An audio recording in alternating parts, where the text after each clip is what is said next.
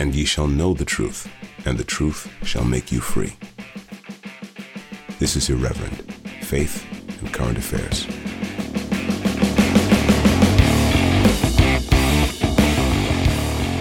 Yes, thank you. Welcome back to another episode of Irreverent, Faith and Current Affairs with me, the Reverend Jamie Franklin. I'm introducing this week, and I think everyone's much more comfortable with that than the aberration we had last time with Tom introducing. But Tom is back with me, Tom Pelham, the Reverend Tom Pelham, curate extraordinaire down in the old pool they've got now. How are you doing, Tom, today? I'm just going to repeat what I said earlier because I still think it's true. I benchmarked You've got to live up to my extraordinary enthusiasm of introducing last week. Actually, people said it was refreshing. I think they said it was refreshing, and I think it sort of lifted the tone of the episode. Actually, Jamie, I really do. I didn't see any of those comments personally, and I look quite closely at the comments. But it's on YouTube. Someone said it. Oh, really? Okay.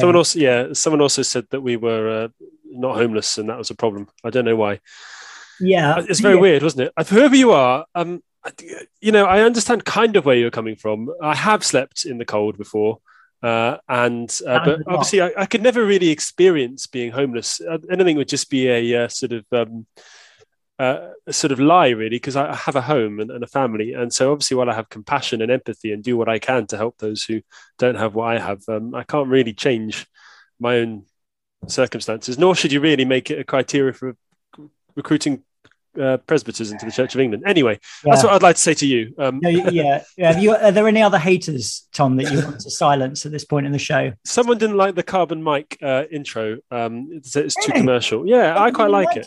I quite like it. Although I do like the bit on the old one. Too commercial. In what way? I don't know. They just said it was too commercial. What the heck? I did it's that. It's not commercial. I mean, commercial. I did that especially for the 1 year anniversary. I know. It's very special. It's very special.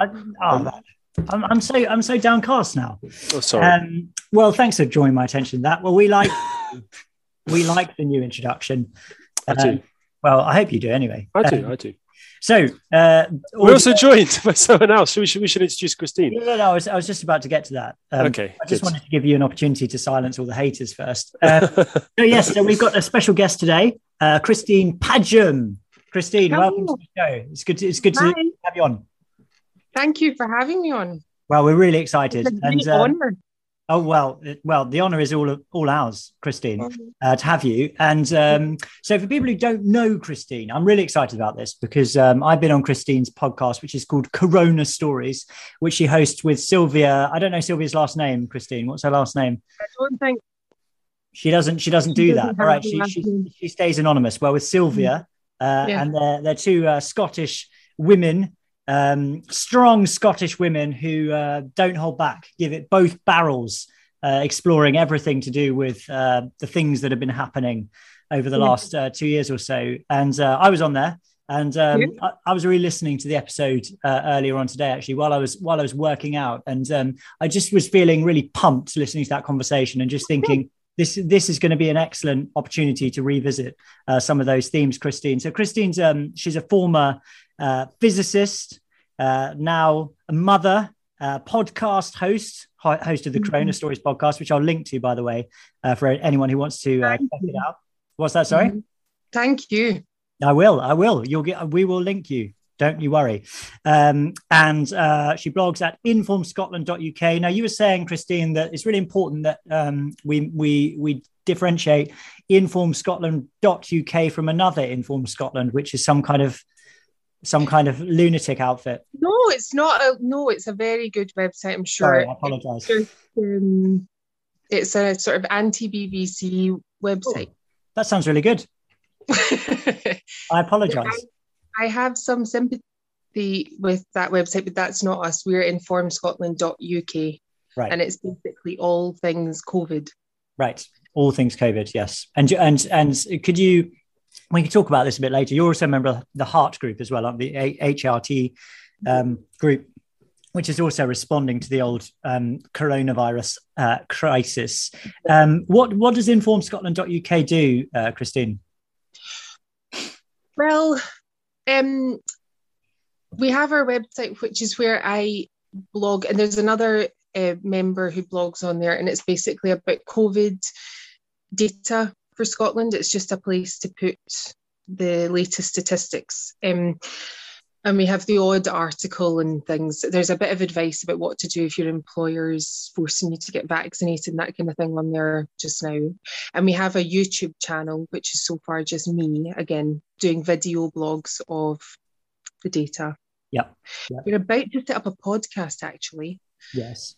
We're quite looking forward to that. Yes. But there's quite a big group of us in Inform Scotland, but a lot of people have to remain anonymous, or they're not willing to go public because of their employment and things. But so actually, for me, the principal function of it is it's like a support group for us all to go and share our trends. Mm-hmm. Yes, indeed. Yes. Well, we're really looking forward to hearing more about that, Christine. You've also got a really interesting kind of journey in terms of your churchmanship as well, haven't you? You told me that you were a Roman Catholic, but you got annoyed with the Roman Catholic Church for being political in a particular way. Is that what you said? And then you were part of the Church of Scotland, and but you got annoyed with them as well, and now you're a Free Church Presbyterian. Well, I've been going to the Free Presbyterian Church of Scotland, the local one, just because I'm quite in the mood for serious and somber worship at the moment. But yeah, that has been my journey. So I've gone from one end of the Scottish spectrum to the other. Right. Okay. So have you got? Is that down the candle then? Sorry? Is that down the candle? Do you know what that means? No. So go on, Tom. Well, it is, isn't it? It's got to be so, but it doesn't really work in the Church of Scotland in the same way. So it's this idea in the Church of England that sort of is a metaphor of the candle, and Jamie's up the candle, that's high church, and then down the candle is low church. You're not even on the candle, Tom. I'm not even on the candle. I think candles are unhelpful on the altar. No, you're trying to subvert the whole. They're okay. It's a bit like the whole point of having them there isn't as a metaphor. It's just to provide light so you can read by. It's really, really unhelpful explanation of what that phrase means. It wasn't. I think it's basically high church is up the candle, low church is down the candle, and. So yeah, it does seem like you've gone down the candle, Christine. So presumably fewer. I'm comfortable in all churches. I still go to mass occasionally, and but I have been a bit disappointed with the Church of Scotland. I feel like it's become a state church, and I don't like that very much. Yes, they were very unhappy when our friend William Phillip took the government to court and got them to stop closing the churches down. The Free Church of Scotland thought that was really bad, that they weren't able to be forced to close by the Scottish government. Well, it's presumably because then they had to actively close themselves, didn't they? And then the sort of they can't just point to a convenient excuse anymore. They actually have to be in the position of Christian ministers closing the church. Go on. Sorry. No. I'm William Phillip. I'm very proud to say is a friend of mine, and I don't like the way the church responded to a perfectly reasonable action by a citizen and minister to take the government to court, and he won his case. So I don't understand how you could possibly criticise somebody for fighting for people's right to worship. I mean. Yeah. And this is what I mean. I find that attitude of the church actually really troubling. Well, so do we. Do you know, I was named on the English equivalent, Jamie, Christian Concerns court case. Oh, really? I was a named person on that. Yeah. Were you? Yeah. Why didn't you tell me about this? You tell me everything about yourself. I don't. I feel hurt. Sorry. Well, there was like 50 of us, and. Basically, it was dropped because I think after the Scottish one, I have a feeling that Scottish law obviously doesn't cause precedent in the England, but it can be referred to or something like that. Yeah, no, it's very likely. It's very likely the same thing would have happened here as a result. And so I think the government just basically said, "Look, we're not going to do it again," and indeed they didn't. And so Christian Concern decided that it wasn't worth pursuing because it was obviously quite expensive. But I was a name on that. Yeah. Yeah. Oh wow, good for you. I didn't realise that. Well, we're going to talk about this kind of thing in a bit more detail later. There's a couple of things I wanted to follow up on. So Daniel did a really good podcast this week, basically just reading out an article he wrote for the Mallard magazine. I never heard of Mallard, to be honest with you, but maybe it's a really big deal. Mallard UK, yeah. Mallard UK. Yeah. Mallard is a type of duck, and it's a fastest steam engine, which I know because my son really likes trains. Does the Church of England want you? I really recommend this because it's very perceptive. It's interesting, isn't it? Because it turns the sort of idea of what it means to be a member of an organisation on its head, doesn't it? And basically says, is being sort of are we, in order to try and make our church attractive to everyone, making it unattractive to everyone? Effectively, is what it's asking, isn't it? Yeah. Do we actually need to work out what we are? We obviously do. We need to work out. I mean, it's not to say we're exclusive, but we need to be unashamed of sort of being a Christian church. The thing about that. The thing about it, which I thought was so good, is that it just encapsulates so much of what I think we've been trying to do on this podcast, which is to say that, we really don't believe, or at least I don't anyway, I don't believe that this strategy of just basically wokeifying absolutely everything and trying to appeal to a certain type of political demographic and a certain age demographic that the church, in the way that the Church of England is trying to do. I don't believe that this is going to work because basically I don't think it's particularly interesting or attractive to people. I think generally speaking, people are far more interested in the church. And this is what Daniel gets so right. They're far more interested in the church when the church is actually being itself and talking about things like God and the supernatural. And actually people do like tradition and traditional forms of liturgy, and people do like things which are interesting and deep and very rooted in the history and culture of the church. And what we need to do is not this sort of superficial kind of sellout rubbish. What we need to do is actually to double down on our identity as Christians and as the Christian church. And Daniel said, and maybe this might be your experience as well, Christine. I'm sure it is, but he was talking about the way he has inquirers every single week, dozens of inquirers, people emailing him, people phoning him. He spends a long time talking to people on the phone, talking about how alienated they feel from the church and how desperately in need they are for some kind of response to everything that's been going on over the last couple of years, which isn't just, this kind of bland capitulation. People need depth, they need meaning, and the church isn't offering it. Thoughts? Well, are you getting that in your Scottish Free Presbyterian Church? Is it tickling that affirmative sort of proclamation of the word, Christine? Do you think? You don't have to speak. Well, don't slag him off. Well, I don't know what I'm not really familiar with the Free Presbyterian Church of Scotland's position on lockdowns, for example. But it's a really, really, really traditional church. Right. And you chant the Psalms, there's no hymns, there's no music. There's a long sermon focusing on the Bible reading that we've just had, and it goes through everything in great detail. And that is what I want. Yeah. Just quiet, like non-charismatic Bible stuff. That sounds like your ideal. That sounds like Tom's ideal church. It does. I hope the walls are all whitewashed as well, are they? Yeah, there's no, it's very, very plain. There's not even a cross. That's, there we go, Jamie. So I told you that was a thing. Tom was just before we were recording, Tom was just denouncing the whole imagery as idolatrous superstition. We had quite a lot of, after your anti-Roman Catholic rant, we had quite a lot of feedback last week, by the way. Disgruntled Catholics, I'm sorry. No, well, the thing about you, Tom, which is great, is that you're just completely honest and you just say exactly what you think, and there's never any side to you. You just know, oh, what does Tom think about something? There's no hidden dimension. It's just clear. Does that get you into trouble sometimes, Tom?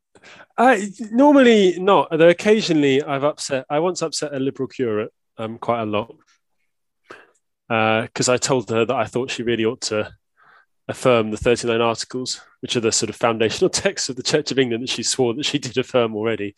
And I heard her swear it because I did it next to her. And she got really upset with me because that's obviously something which, they're just not expected to hold to anymore. I do that quite regularly at training, actually, upset people because I quote the 39 Articles and they get all upset. But that's basically very upsetting, Tom. I mean, it's a very unreasonable thing to do, to quote the foundational document of the church, which priests in the same church. I mean, it's extremely unreasonable.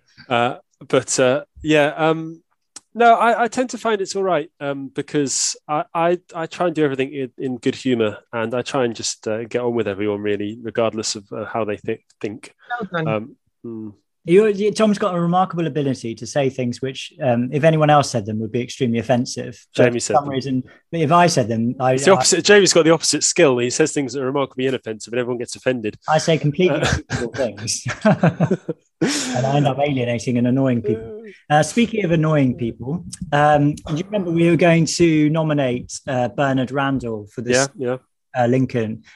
Christine, are you across this story at all? This chaplain Bernard Randall, who preached. He was a chaplain at Nottingham Trent College. No, it was a school near Nottingham College, or I can't remember what it's called. Anyway, it's a posh private school, and Bernard Randall preached. He's a vicar in the Church of England. He preached a sermon, basically telling the kids that they could make up their own minds about the LGBT ideology stuff, which was kind of being promoted by the school because by virtue of the fact that they were inviting activist groups into the school to kind of inculcate particularly the staff, but also the children, with this kind of extreme version of that particular ideology. Anyway, all he did was he preached a sermon, which is online. The text is online, in which he exhorted students, particularly Christian students, to make up their minds as to what they thought about it based on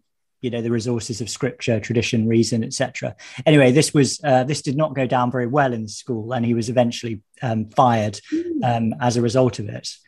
But we like Bernard Randall. He's a very good man, and we think we need more priests like Bernard Randall in the Church of England, and so we have nominated him now officially for the vacant see of Lincoln. So shall I read out my email, which I wrote to? It's a great email. Very good. Canon Boddington, thank you for receiving my email. I hope the writing in this way will be a sufficient medium through which to propose my nomination for the episcopal vacancy in the Diocese of Lincoln. Bernard Randall has a PhD from Cambridge in history. That's actually wrong. It's not right. It's actually from Manchester, and he was a chaplain at Cambridge, so that was a mistake. So sorry about that. He has a wide variety of experience in ministry, and most recently, he bravely suggested that pupils at Trent College in Nottingham make up their own minds about sensitive cultural issues rather than bowing to the pressure to conform that is so ubiquitous in modern society. As a result, he was shamefully fired by the college and has undergone various unjustified indignities and hardships as a result. He has conducted himself with the utmost honour, grace and dignity throughout. My view is that the Church of England needs bishops who are well-educated, intelligent, full of theological conviction and integrity, willing to suffer hardship for the truth, and able to think independently of an increasingly godless and pagan culture. The Reverend Dr. Bernard Randall has demonstrated that he has all of these qualities, and I propose him as a suitable candidate for this post. I thank you for reading, etc., etc., etc. I got a reply. Do you want me to read it? Go on then. It's not long. Many thanks for taking the time to write, Carolyn, who is, that must be Carolyn Boddington, the canon I had to write to. So that's good, isn't it? Presumably, I got another one here as well.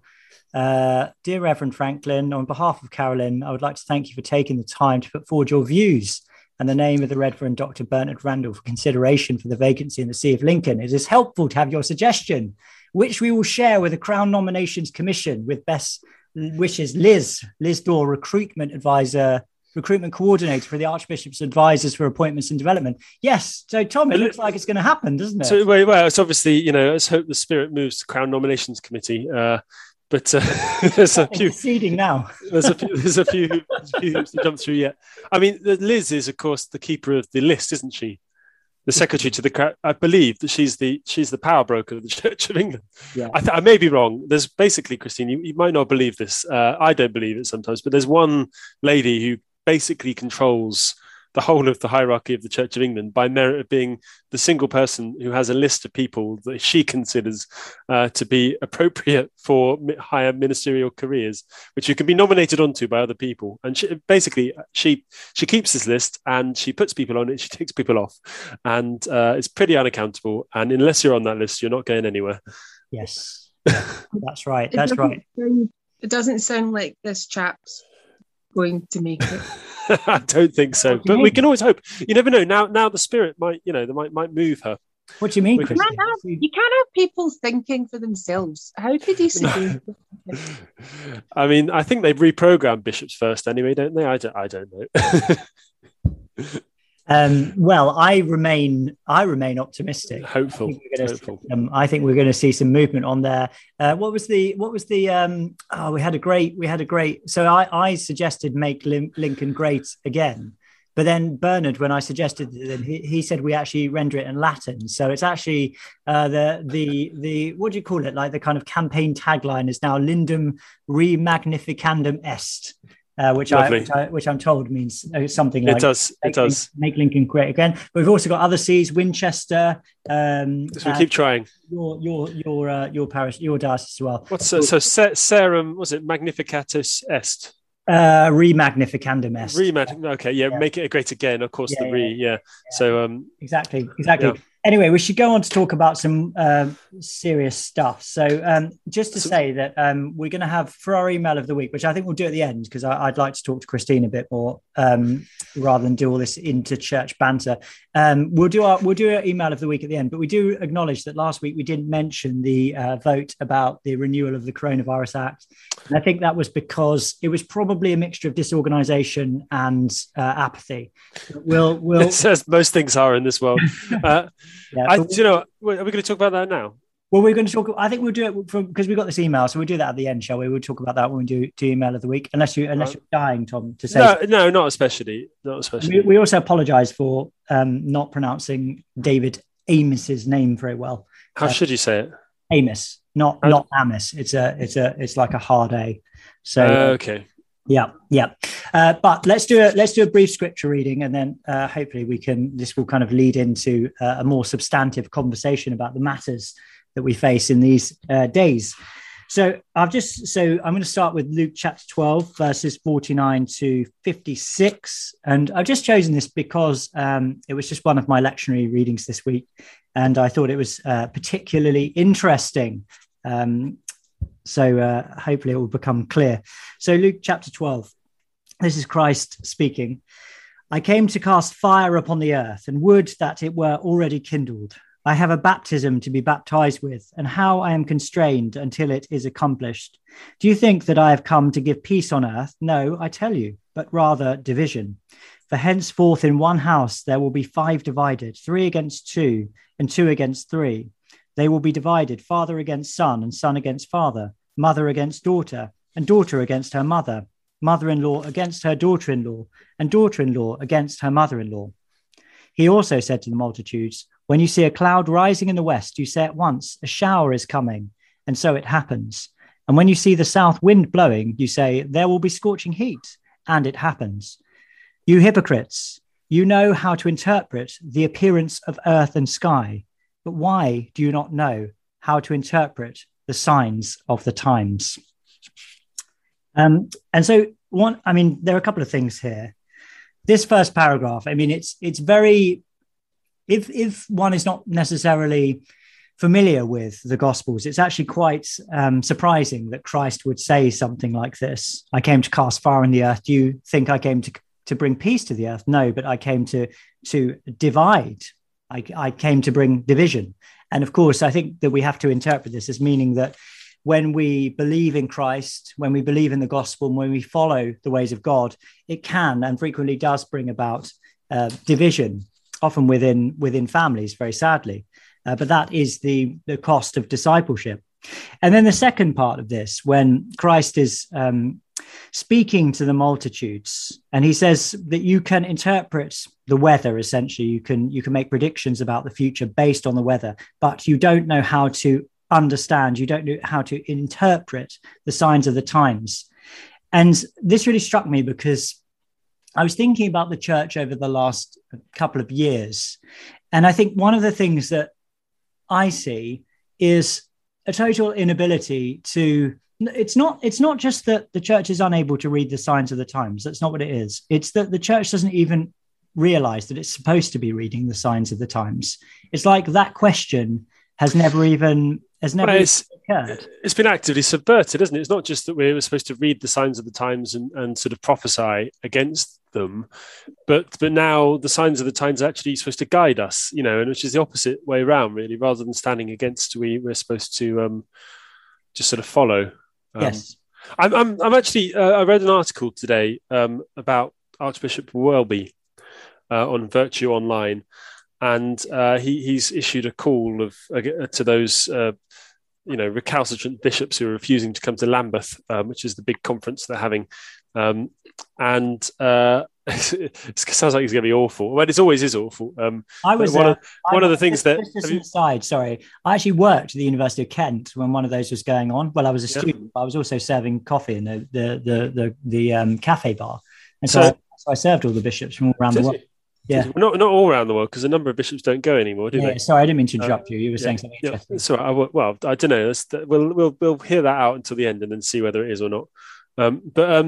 The problem is that a number of provinces are refusing to send bishops because of the inability of Lambeth to hold any church discipline, and other bishops have been straightforwardly refused access. For example, Archbishop Foley, who is the ACNA Archbishop, so he's the continuing Anglican Archbishop, and basically Welby says, we're supposed to we're not supposed to be dividing, but he says we're called to find ways of continuing together, and I'm not actually certain that we are necessarily called to find ways to continue together sort of through thick and thin in any sort of potential sort of schism, because actually I think Christ does tell us here that it's going to be the divisions are going to happen, and that's almost that they inevitable. Yeah, people are going to fall on one side and the other. Yeah, I was thinking about. Have you, Tom? You've read "Live Not by Lies," haven't you, by Rod Dreher? I haven't actually. No. No. Christine, do you know this book, "Live Not by Lies"? It's on my list. I think I've got it in my Kindle. Oh, really? Yeah. It's a really good book, and I'm hoping that we'll do sufficient sycophantic notices in the way of Rod Dreher that he'll come on this podcast eventually. It'd be cool, wouldn't it? After we've sucked up enough to him, but it's a really good book. And so we've basically got Daniel doing that, haven't we? Yeah. He's got all the connections. But one of the things, so it's about the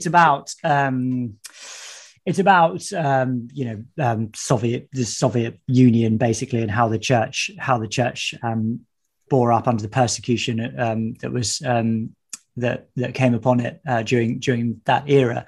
But one of the things he's sort of drawing on the wisdom from the church and from the persecuted church in that era. But one of the sort of motifs in the book is he talks about this thing that Christians were taught around that time, which was this sort of mantra: see, judge, act. See, judge, act. And I think that's a really helpful way of thinking about things. It's like we've lost the ability to even think about interpretation of the events of our times. It's like we just sort of, like Tom was saying, we just sort of go along with it. But see, judge, act is like you see something. What's going on? Like I was thinking about this. Like, what do I see? Well, I see children being injected with a COVID vaccine. All right, that's what I see. Okay, so what do I think about that? is that right? Is that wrong? You know, are there any sort of principles that I can bring to bear in this situation? You know, so I'd say, well, it doesn't seem like a very good thing to be doing to inject children with a vaccine that they don't need, which may damage them. And then you form a judgment, you know, and you might form a judgment on the basis of scripture or the basis of Christian principles, whatever. And then you act. Then you think to yourself, well, what should I do as a result of this? And this is it's a basic kind of framework for Christian discipleship, yes, but specifically Christian discipleship in the context of a culture which is antithetical to, or which is hostile to Christianity, to the Christian church, and to Christian truth, and so on and so forth. So I was thinking that when I was reading this, and my sort of concluding thought is that I think we need to recover this ability to interpret the signs of the times and to see, judge, and act. So that's a little reflection there. Yeah, it's interesting, sort of to refer it to. Did we talk about Jeremiah and the sort of the prophets who cried peace, peace, but actually there wasn't peace, and Jesus actually does the opposite. He says there won't be peace. You know, there's a sort of realist sort of bent to this. That actually the Christian creed is deeply disruptive, not just to our lives of those of us who follow it, but also one of the reasons I think that Soviets didn't like it, and generally authoritarian governments have disliked Christianity, and even our own government, arguably,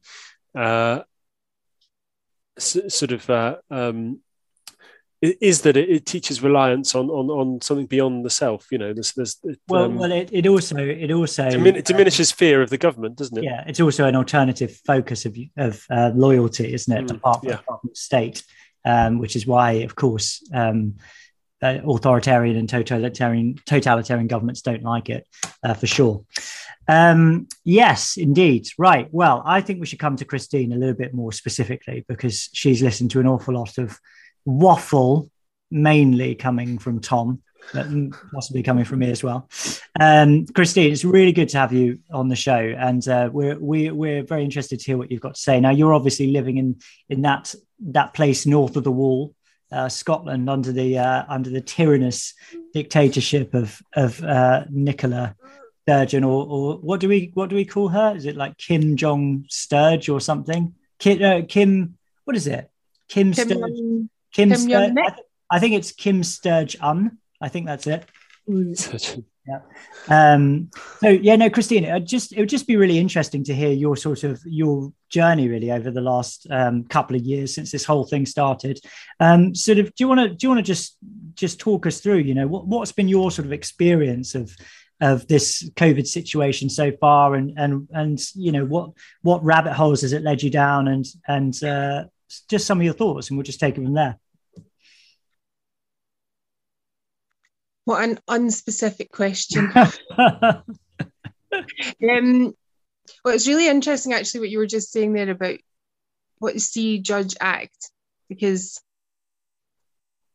I think what I've been waiting for is for lots of people in Scotland to see, judge, and act for like 18 months now. So I'm ready for it to happen anytime. When I, at the very start of lockdown, I actually was very, very compliant. And I thought, you know, we need to all just lock down and flatten the curve, do whatever. We got busy in the garden, fixing our messy garden. And I was actually sort of semi-content, I would say, but very concerned about the long-term implications of even shutting down society for a few weeks. And I had a friend in a care home. I was very worried about him because he was on his own and confused and wasn't good.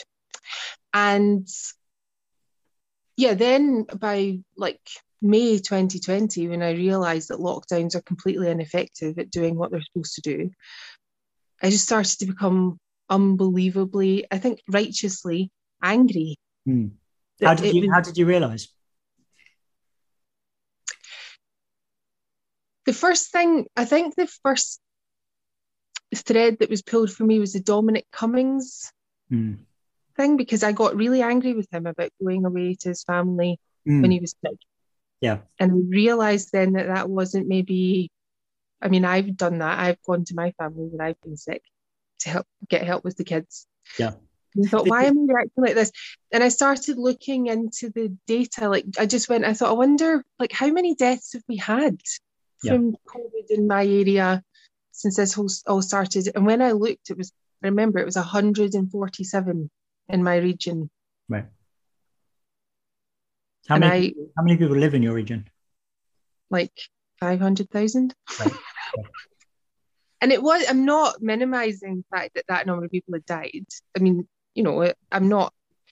people die all the time. And I knew that we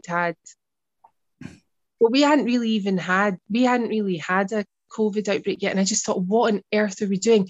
And how can we be doing this thing, which is so costly in so many ways, when it doesn't even work? Yeah. Yeah. And so I suppose I was seeing and I was judging, and then I started to act about September 2020 because I couldn't stand it. And I couldn't see how other people couldn't see that lockdown itself was going to cost a huge number of lives and destroying quality of life of everybody else, as well as actually killing people. I couldn't see how everybody was so calm about that. It just all started to fall apart. Yeah. That was phase one. That's the first part of the answer to your question. Yeah. And so when did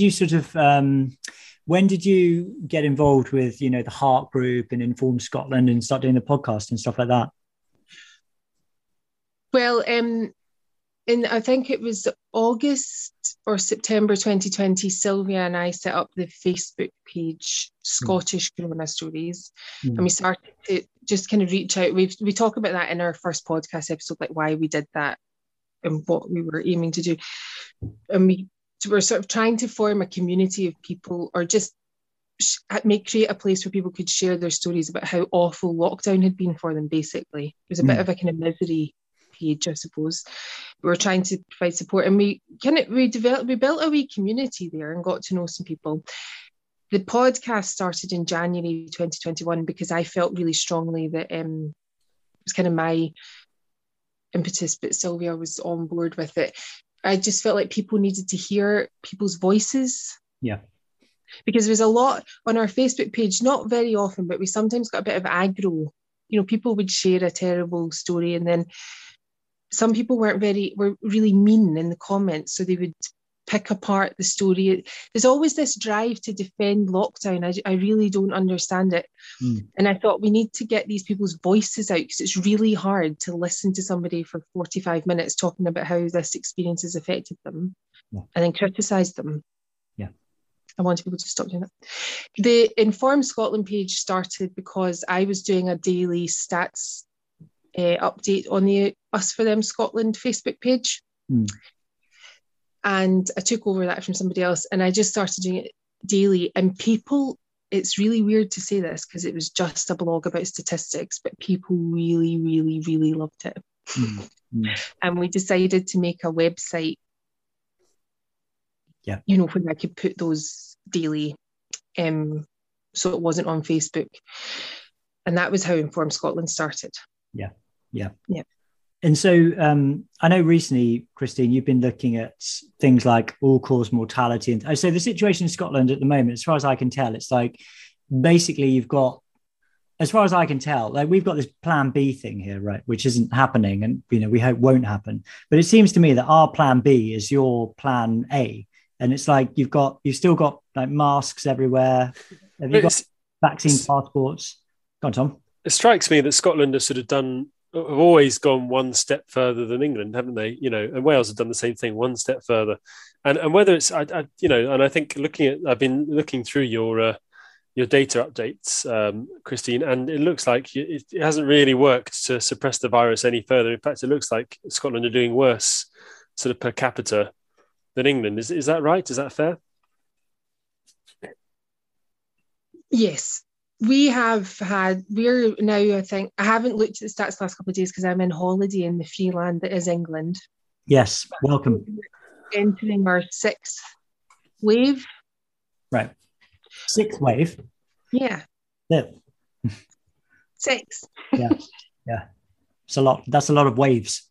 Sorry, and they're becoming bigger and bigger every time as well. The last wave has been really severe in terms of positivity coming back. So, it's not just that we're doing loads and loads of testing. There's lots and lots of virus around. None of it works. I mean, we've known that since April 2020. None of the things that we're doing work. Yeah. And the vaccine seems to only have made things worse, frankly.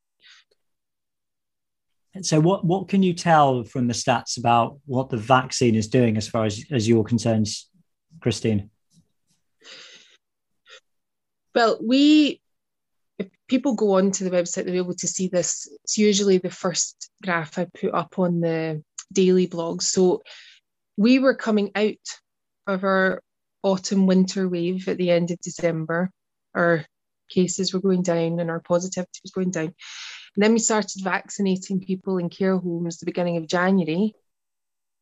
And then cases went through the roof, which should have been no surprise to anybody because it was exactly what we'd seen in the Middle East, in Israel and UAE and Egypt. I think they all started vaccinating quite early. And as soon as you vaccinate, basically everywhere, cases go through the roof. Yeah. And deaths go up as well, COVID deaths.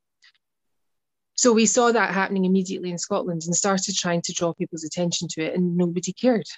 They're just like, no, the vaccine's the answer. The vaccine's the answer. Vaccine's the answer.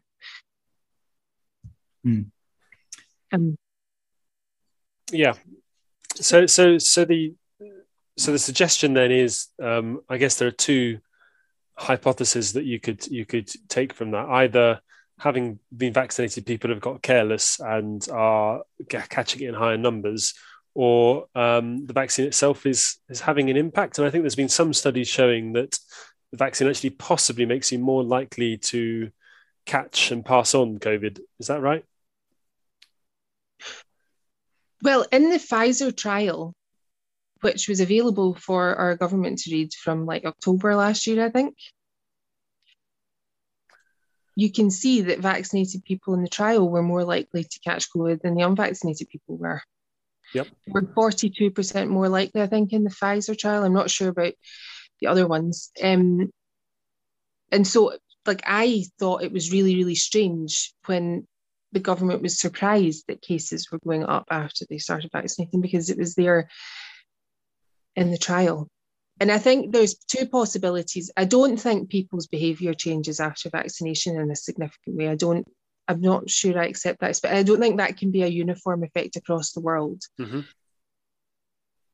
But it's possible that there's some immunosuppression after vaccination. But it's also the possibility that because of how the vaccine works, it gives you a COVID-like illness. And that it might be that for some reason people who've just been vaccinated will test positive for COVID as well. Like the tests we understand are sometimes they're just using a single gene where they used to use 3. So the test would test for 3 separate genes, and if it found all 3, it would say, well, that's a positive.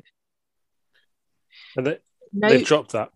Now they seem to be using sometimes a single gene. Now, if the single gene is the spike protein gene, and you've just vaccinated people, this isn't a vaccine, it's a gene therapy, and it makes your own cells express the spike protein. So if the test's picking up spike protein and then saying, well, that's a positive, and then somebody, because they're making the spike protein, is developing COVID-like symptoms, then there's your COVID case. I don't know. No, I don't think anybody knows if that's what's happening, but it's an undeniable effect that we're seeing over and over and over again every time you roll out vaccination to new groups. The other thing I've seen is this idea of the original antigenic sin, which interested me because obviously you've got original sin in Christianity and Judaism, and I believe that's the idea that the first time your body encounters a virus, if it encounters a vaccine rather than the virus, it produces certain antibodies. The next time it encounters the virus, it uses just those antibodies. It doesn't bother going back to square one and working out how to defeat it. the virus. Now, of course, the problem is that you get a smaller selection of the virus. You only get the spike protein, as I understand it, in the vaccines that they're using in the UK, and so your body only has antibodies against that, and so it's actually not as good at fighting off the full COVID as someone who's had COVID and their body has responded in a sort of holistic way to the entirety of the virus. Is that correct? Am I right? Is that roughly what it is, isn't it? I think so. You've explained it better than I could have. Well done, Tom. So there's a combination possibly of all these things maybe is happening to boost numbers after vaccination of cases. Mm-hmm.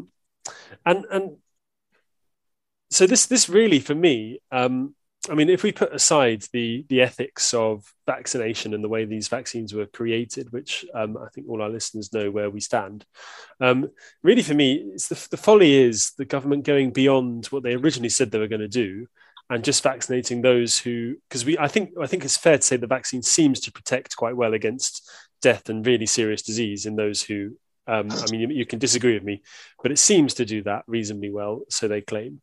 And so just vaccinating those who are at serious risk and then letting everyone else get a natural immunity would seem to be the sensible thing to do. I don't know, is that? Well, I don't think it does protect people from serious illness for very long. Okay. For a start. Sorry. I'm having technical difficulties, which is called my husband. It's okay. Don't worry. We might not have the tech, but we've got the content. Go on, Chris. Yeah. What was the? So, I mean, my question is, are we seeing because we've heard a lot about the vaccine effectiveness against catching the disease and passing the disease on declining. Do you think you're just saying that you think it's actually declining in terms of its protection as well? I don't think there's not much evidence that it provides much protection at all if you look at hospitalisation data for vaccinated versus unvaccinated. But I think, just thinking about the See Judge Act thing again, what I have found really, really troubling about this, both from our government and society at large, is that we have brought in this gene therapy technology as a solution to COVID-19. Now, I want a solution to COVID-19 as well, and I would be absolutely delighted if these gene therapies were the solution. But what I find astonishing is that, like I'm saying, the trial data showed that people were more likely to get COVID who'd been vaccinated compared to unvaccinated. Now, someone did a Freedom of Information request and found out that the MHRA hadn't read the trial data, which explains why they approved the vaccine then, because it didn't look like it worked very well in the trials. But having approved an experimental gene therapy in a way, and rolling out a vaccine in a way that we have never ever done before, you then see COVID cases going up. You've seen it in other countries that have rolled out the vaccine. And what's the response? Yeah. Ignore. More vaccine. Yeah. Ignore. Every time we're ignoring all these signals that are coming at us all the time. We're just blindly bashing on. And I blame the government for this, but I blame society as well, because we all as individuals have a responsibility to keep an eye on this stuff. Yeah. So Christine, I'm finding this really, really interesting listening to you. And to be honest, I wonder whether I sort of represent more your average listener, maybe, to this podcast, because I'm not really like as up to not up to date, but I don't really understand the scientific and statistical stuff as well as say Tom does.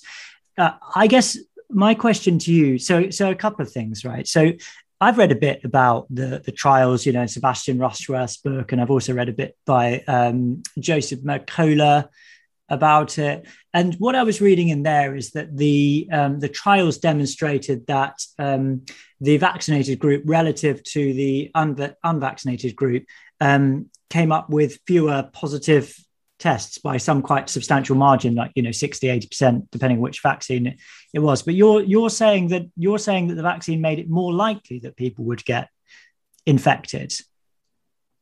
So I've got another question as well. But can you just say something about that, because that sort of doesn't tally with what I've read in skeptical or reasonably skeptical sources. Well, my understanding is that the AstraZeneca was similar. But in the Pfizer trial, it was something like, in the vaccinated arm, I think it was 407 people got COVID within 2 weeks of vaccination, compared to 287 in the unvaccinated arm of the trial. And that is a significant difference. If you do a statistical, I think we did a p-test on it, and we found that the result was that the outcome of that was that was a highly significant difference. But it's a 42% difference. Now, I mean, Pfizer have done a lot of naughty things with their trial, but it seems like they've sabotaged their own trial to some extent. But my point is just, I'm a lay person when it comes to this stuff. I only know what I know through what I've read as a layperson, but also, in the company of the people that I've been associating with in the last 18 months. But just anybody can do this. You go and look up the Pfizer, it was the document they submitted to the FDA. I think it's page 32.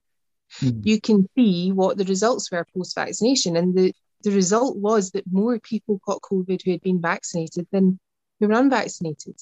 Right. But, I mean, the thing is about this, it's not a vaccine, but the significant thing about this vaccine, I think, which is very different to any other vaccine that I've ever been aware of, is where they've said, well, it's not really to prevent infection, it's to prevent you getting really ill. It's to prevent severe illness. Right. So maybe you don't mind if more people get infected with it, if they're not going to get as ill. But even as a layperson last year, I was like, but what does less ill mean? How do you like quantify how ill somebody is? But also, I was aware back then, and I'm acutely aware of it now, there are some nasty things in this virus. It's an engineered virus. Right. So there are nasty things in it. You don't want to get infected with this. Right. You don't. So I couldn't understand why you would want to vaccinate people, in inverted commas, with something that was still going to allow them to be infected with this virus that we don't really understand very well. Yeah. So it might be that there are going to be long-term health effects. I'm not meaning to be frightening, but there could be long-term health effects from infection with this virus because of the way it's been engineered. And so this vaccine doesn't protect you from that, because you're still going to get infected. You won't get as many symptoms, but that might make you an asymptomatic spreader risk. That might explain why so many people are catching COVID after you roll out vaccines, because the vaccinated become effectively super spreaders. Yeah. Because they're not sick. They don't know they're infected, but they are infected and they're going out into society and spreading it around. Yeah. I mean, that thing you say about not being able to quantify sickness, I think this is one of the it's almost Kafkaesque the way people are talking about this vaccine, because I saw a friend on social media recently, for example, who was saying he's in the 4th day of his COVID infection and he's really, really unwell, but thank goodness he had the vaccine because it would have been worse. It's just I think it is Kafkaesque. It's like no matter what level of illness, I mean, presumably death would be, you couldn't claim this if somebody died. But short of that, you could always say, well, this would be worse if I didn't have the vaccine. So it's a kind of, I mean, we've talked about this on the show before about pseudoscience, and one of I think it's Karl Popper's definition of pseudoscience being something that's not falsifiable. So it's a pseudoscientific claim if you can't falsify it, and this is literally unfalsifiable, right? Because you can't falsify a hypothetical in that way. You can't argue with that. You can't say to somebody, we'll never know. It's been the same. I caught COVID and I was not very ill with it at all. And I'm not vaccinated. So from my point of view, I'm thinking, thank goodness I've not been vaccinated, because I think the vaccine itself is dangerous and has long-term health effects, which we can't know. And I didn't get very ill with COVID. So for me, I can, and a vaccinated person who thinks, oh, thank goodness I've been vaccinated, they can't prove that I'm wrong about that either. Yeah. Because I don't know how ill I would have got if I'd been vaccinated. It's one of those problems with all of the science around COVID, though, isn't it? You know, lockdowns, you get people saying, well, if it wasn't for the lockdown, it'd be a lot worse. And, you know, ignoring all the counter arguments, or saying, you know, special cases for Sweden or Florida or whatever. And in the end, it's unfalsifiable face masks as well. You know, they work, and then, you know, so that, you know, you assume that, and then once you've assumed that, they must work, because otherwise, obviously, you'd have had an enormous outbreak. You know, there's a recent document that David Livermore was dissecting, the professor of sociology, which basically said that, you know, we know that it's purported to be a scientific response to a number of recent face mask studies, none of which are particularly good, because they're not randomized controlled trials anyway. But basically, it starts by assuming that which it finishes with, which is that face masks are effective. So therefore, we need to suggest face masks, and it just keeps going. You can't argue against it, because there's no argument to be had. So it's not science. It's not, and nor is it even, you know, it's not really communication. We're in the realm of belief. It's like, I believe this vaccine works. So whatever I see happen, the answer is going to be, well, it's because the vaccine worked. And that's like, you're into this is what I think that COVID is really becoming, and everything related to COVID is becoming a pseudo religion. Because I can't have an argument with a non-believer in God and prove to them that God exists.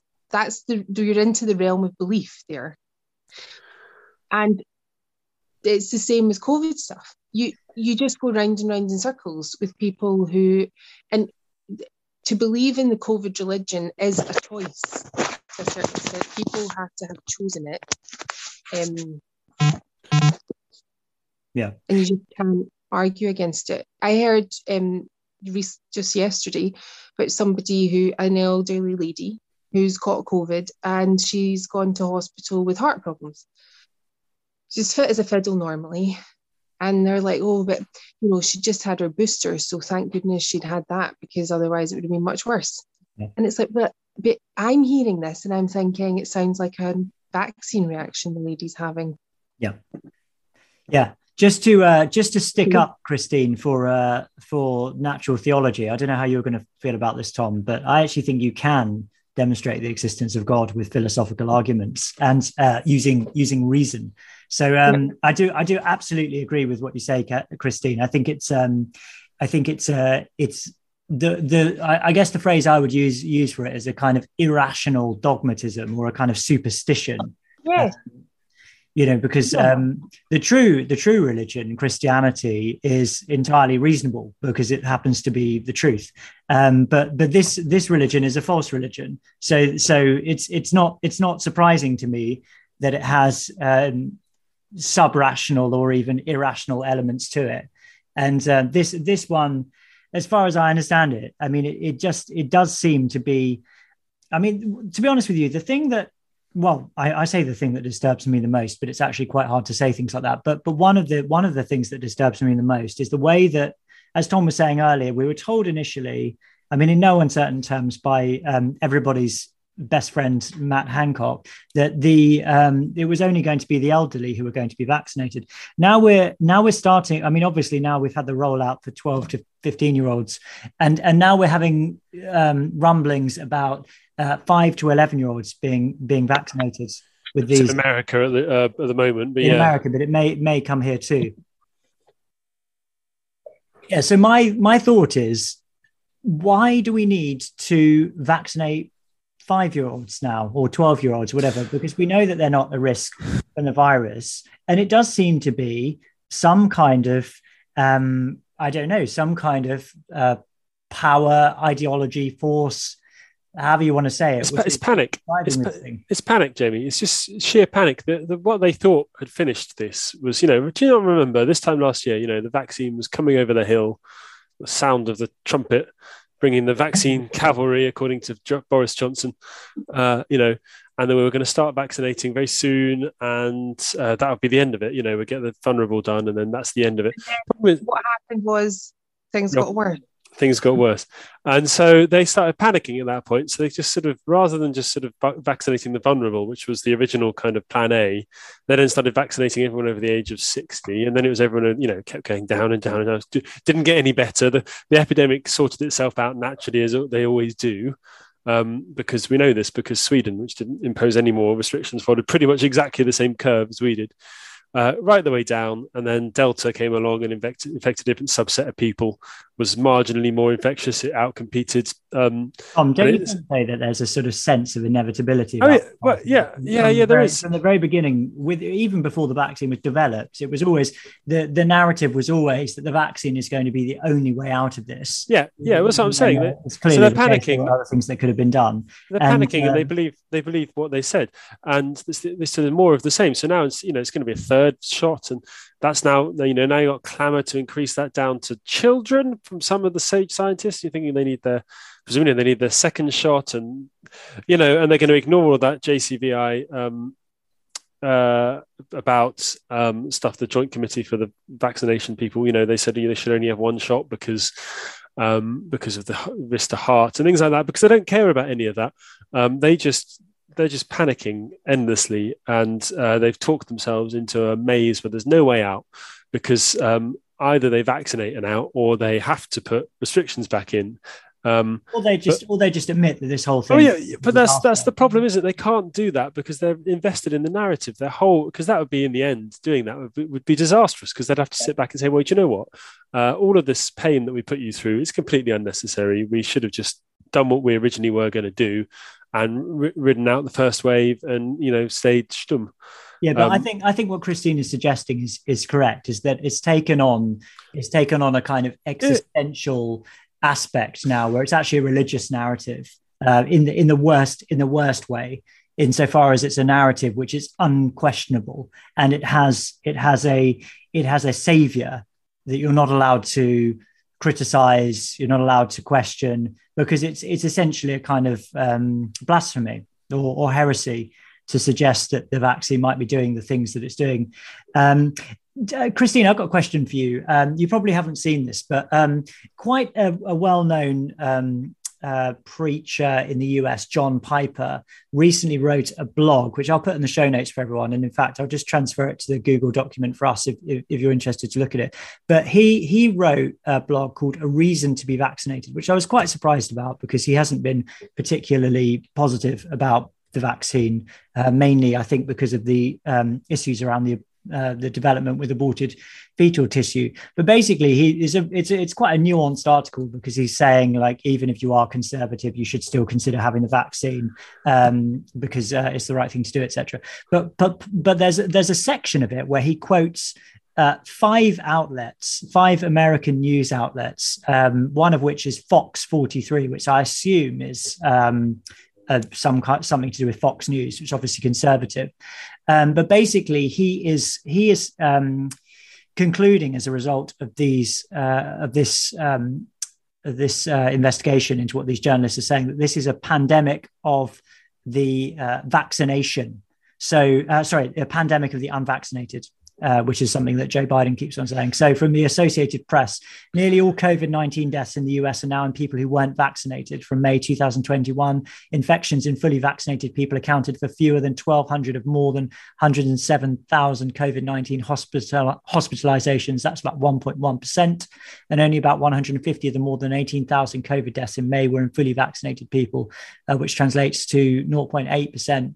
And I know, and so on and so forth. And I know we've heard similar things in this country as well, about how the unvaccinated are now the ones that are contracting this virus and spreading it. What's your take on this? It is very important, because the science here that Piper now believes is informing his his theological view and his pastoral advice to people. So this is highly relevant to the subject matter of this show. So Christine, what's your response to this? Well, I don't know the figures from the States particularly well. I do from time to time familiarise myself with them. I just don't believe those numbers are true at all. Okay. In Scotland, I think the last Public Health Scotland data showed that about 80% of hospitalised people were vaccinated, which is, a similar split to the general population of vaccinated versus unvaccinated. And the other question, see, even just taking it at face value, let's say, what do you say, 1% of the hospitalizations were vaccinated? Yeah, 1.1%, yeah. So how come then? Because in the States, well, let's say that was true in the UK, we have just had this summer like 20 times as many people in hospital with COVID as we had last summer. Right. And I've got graphs showing that on the Inform Scotland blog. And sometimes, on Facebook things, you see people are like, it's because of the unvaccinated, it's all the unvaccinated. The BBC keeps churning out this garbage stuff from ITU consultants apparently saying that everybody in ITU with COVID is unvaccinated, which does not match up with Public Health Scotland data, which you would think the BBC would pull the ITU consultant up on. But anyway, why now are so many unvaccinated people getting so ill with COVID when they weren't getting that ill with COVID when everyone was unvaccinated? Right. And that brings you into the realm of the question of ADE, for example. Is this vaccine, is it ADE, or is it allowing selection of more virulent variants? Could you just say what ADE is, Christine? So that's antibody dependent enhancement. And I'm not an immunologist. I don't know a great deal about it, but I know that some vaccines can make some viruses worse. And that happened, I think, with the swine flu vaccine. It actually made swine flu worse in those who were vaccinated in some cases. But my point is, why now in Scotland then do we have such a problem with COVID in hospitals when we have so many vaccinated people? And last year, when everyone was unvaccinated, we didn't have that problem. Whichever way people who are like really pushing this vaccine, whichever way they present their argument, it doesn't make sense. I guess to be devil's advocate, so to speak, you might say that the Delta variant being so much, that's probably what they would say, being so much more transmissible, which is I don't actually necessarily hold because it's a bit more complicated than that. They might say that it's affecting more people because it's more transmissible. That's what I'm saying. The Delta variant only appeared once we started vaccinating people, and it appeared everywhere where the vaccine was rolled out. Is it that guy Geert van den Bosch, or was it what's the other guy's name? The American physician who's got the high voice and speaks really quickly. Jim McCullough? Yeah, that's him. Yeah, he's sort of quoting papers left and right from memory. It's very impressive. But he, one of those was saying that it was because the virus was mutating into a more virulent and transmissible form as a result of mass vaccination, and that's what the Delta variant actually is. Because this isn't a vaccine, and it doesn't sterilize the virus. Yeah. And it allows people to still become infected. What you're just doing is you're just putting up another barrier for the virus rather than a complete sort of shielding wall. And so what happens is you're selecting for variants of the virus that can get through the vaccine barrier. Yeah. Well, I mean, I think... Yeah, that's why you mustn't vaccinate during an epidemic. We don't do that. You don't do that for like flu, for example. You give people the flu vaccine before flu comes along. Because if you start to vaccinate people once flu's already there, it's not going to work. All you're going to do is make the situation worse. Yes. I thought of a metaphor for this. Can I just share this, Tom? Because this is something I came up with myself and I was quite pleased about it. It's like if you had a medieval city and it's got a really bad wall and you know you're going to be attacked at some point. You repair the wall, you break down the old wall and repair it and build a really good one when you're not being attacked. You don't break the wall down just as you're about to be being attacked or while the attack is in place. Which is my way of understanding what you've just said, Christine, which I heard before, is that like when you give somebody a vaccine in the middle of an epidemic, you take away their immunity for a time and you make them more susceptible to infection. Whereas if you had given it to them prior to the violent virus being prevalent, they would have had time to develop the immunity. And then when it came along, then they would have been defended from it. Is that roughly, do you think that's a good metaphor? Yeah. Or analogy? I think so. I'm quite pleased with that. I was quite. That's very good. The question is whether it's a 17th century or 14th century city wall, Jamie. Probably 14th century. Probably 14th century, yeah. 17th century is an age of backwardness as superstition, as we know, Tom. So I was going to plug a blog which I read quite regularly by a chap called Philippe Lemoyne, who's a French philosopher and mathematician. And he writes really well, really good. He writes for the CSPI, which and he writes for he writes a blog called War on Science, but he has his own blog as well. And he's done some really good papers. He calls his blog Nec Pluribus Impar.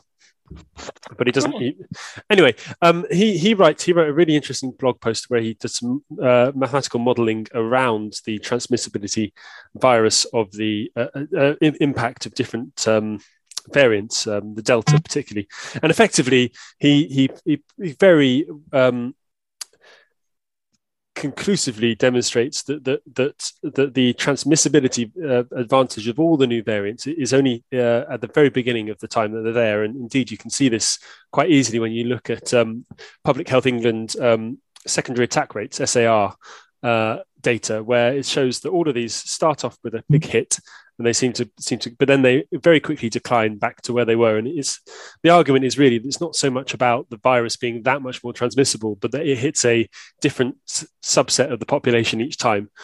And it's quite possible that we've got a variant here which is hitting maybe a vaccinated subset, and that's what's causing all of this problem. I know until Zoe, the King College app run by Tim Spector, until they changed their methodology quite conveniently in July, they were showing an epidemic picking up in the vaccinated subjects and dropping off in the unvaccinated subjects quite rapidly at the same time, which is quite interesting. It didn't seem to square with any of the claims. So, there's all sorts of questions. We don't really know the answers here, but certainly I think one hopes that these questions are being asked and one suspects they're not at government levels before they push all this stuff out. And I really suspect they're not. But that's the point, isn't it? And that's why I asked to come on the podcast as I did in the last week or so, because Christine, I invited you to come on the podcast. Yeah, I did after our last conversation, which was highly entertaining. This is a moment where I want to speak because I'm so concerned about what's happening with excess death in Scotland, which is matched in England. But this is the point, they bring out a vaccine. And as I've said, we know from the trials that we should have expected an increase in COVID infections after we vaccinated. And we saw that and no action was taken. You just bash them on. And then there was a lot of worry about, like Geert Vanden Bossche, for example, real experts, Robert Malone, one of the inventors of mRNA technology. All these people came out and said, there's some concerns that we might select for worse variants. What happens after we see that potentially that's what's happening when, like in Scotland now, we're having our fifth wave. Our fifth wave was the worst wave ever in terms of number of cases. Nobody's taking any action on it. And then when I was really concerned in January and was speaking to people about it, I was concerned about the adverse reactions from these vaccines, I was told, well, if we see lots of adverse reactions, it'll come through in the hospitalisations data. Well, it has. We've got lots of people in hospital with strokes and heart attacks and things like that, and still no action's taken. And now finally, we're in a situation in Scotland where we are on 21, the data will be updated tomorrow, but we've been on 21 consecutive weeks of excess death. Yeah. And week 40 in Scotland was the worst week 40 on record for death, both in absolute numbers and mortality rate. And still nobody is reacting. It's this see, judge, act thing again. We can see it. Nobody chooses to judge it. And the few people who are judging it and trying to act are stopped every single step of the way.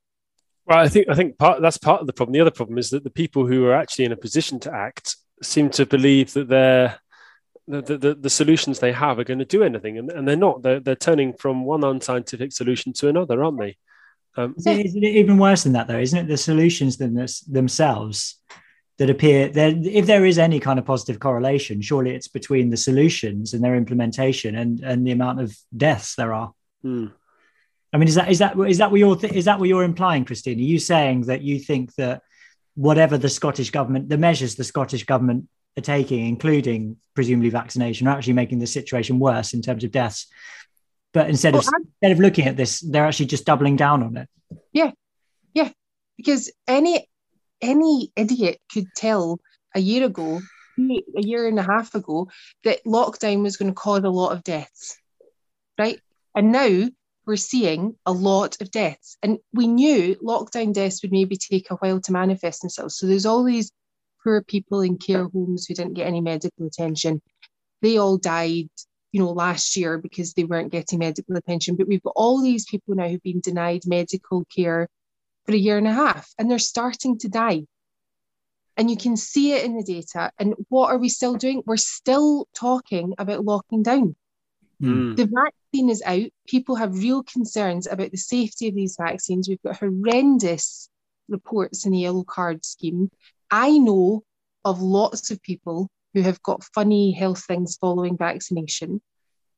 I've known people who've died post-vaccination. I know an awful lot more trouble from the vaccine than from COVID. And still we bash on. Why are people not more concerned about these horrendous excess deaths we're seeing in Scotland? We're at week 40, we were 30% over the 5-year average, which is really, really significant for this time of year, like never seen before. And spiritually, I just find it completely impossible to comprehend that we've gone to all these enormous lengths, apparently to save lives.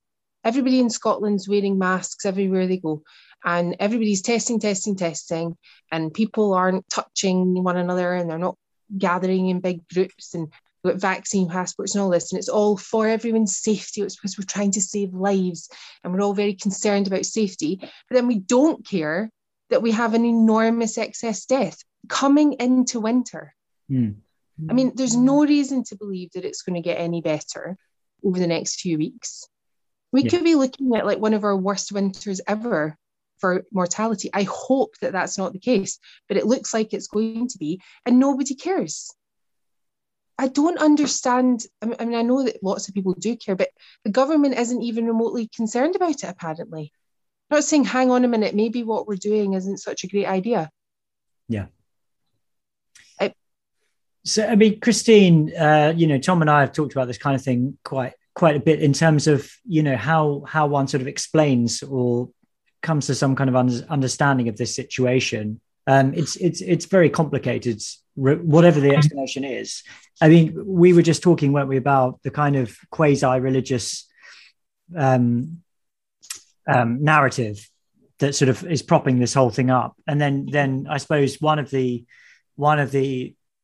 explanatory factors is this idea of the sunk cost fallacy, which I think is very powerful, isn't it? That and just hear me out here to the end, but we know what the sunk cost fallacy is, that that once you've invested in something to the extent that your reputation is bound up in it, or that you've sacrificed a significant amount in order to propose it or to back it up or whatever, it's hard then to turn around and say, actually, this isn't working and this has been a waste of time, a waste of money, or it's killed people or whatever. So it's very hard to actually turn around, and the further you go into it, the harder it gets. Now I know there are lots of people who think that this is kind of a sufficient psychological explanation for this whole thing, right? So we've made a really bad mistake. The lockdown has been a terrible mistake. Masks clearly don't work and are ineffective and probably bad for people's health. I think they most certainly are. And various other measures, social distancing is a waste of time. And the vaccines, we don't really understand what they're doing, but they're all these kind of adverse reactions and deaths and so on. But we've told everyone that these are the answers. And we can't go back on this now, because too much is at stake, too many reputations, too many financial incentives, and so on and so forth. I mean, I guess my question to you is, what do you think about that? Do you think that's a good explanation for what's going on, or do you think there's something, there's more than that, or what are your thoughts?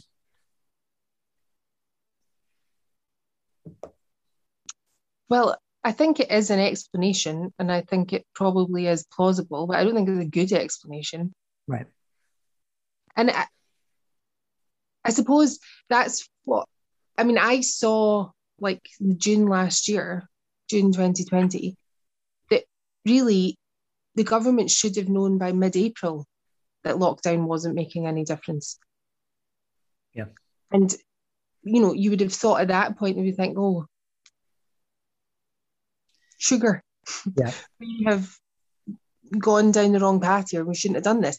And at that point, to me, it would have been incredibly easy for them to say, look, we've locked down for 3 weeks, and it looks like in the data from around the world, it's not working, right? It doesn't make any difference. It seems like it should make a difference. It's intuitive, but it doesn't. So we're going to stop doing it now, because this is an enormous cost, what we're doing now. Lockdown has enormous costs. Yeah. Just on every level, spiritual, financial, psychological, emotional, mentality-wise, psychological, just on every level. It's a massive intervention. Yeah. It's something that the government has no business doing, telling its people how far they can go, when they can go, who they can touch, that they can't see their own family members. The governments never have any business telling people that. Yeah, but, the piece of propaganda which I think is most significant in all of this is comparing this to a war, because after every single war in modern history, the state has expanded in this country. I'm sure it's true in other countries as well, because emergency powers are granted to the state, and then the state doesn't give them back, and it's just what happens, right?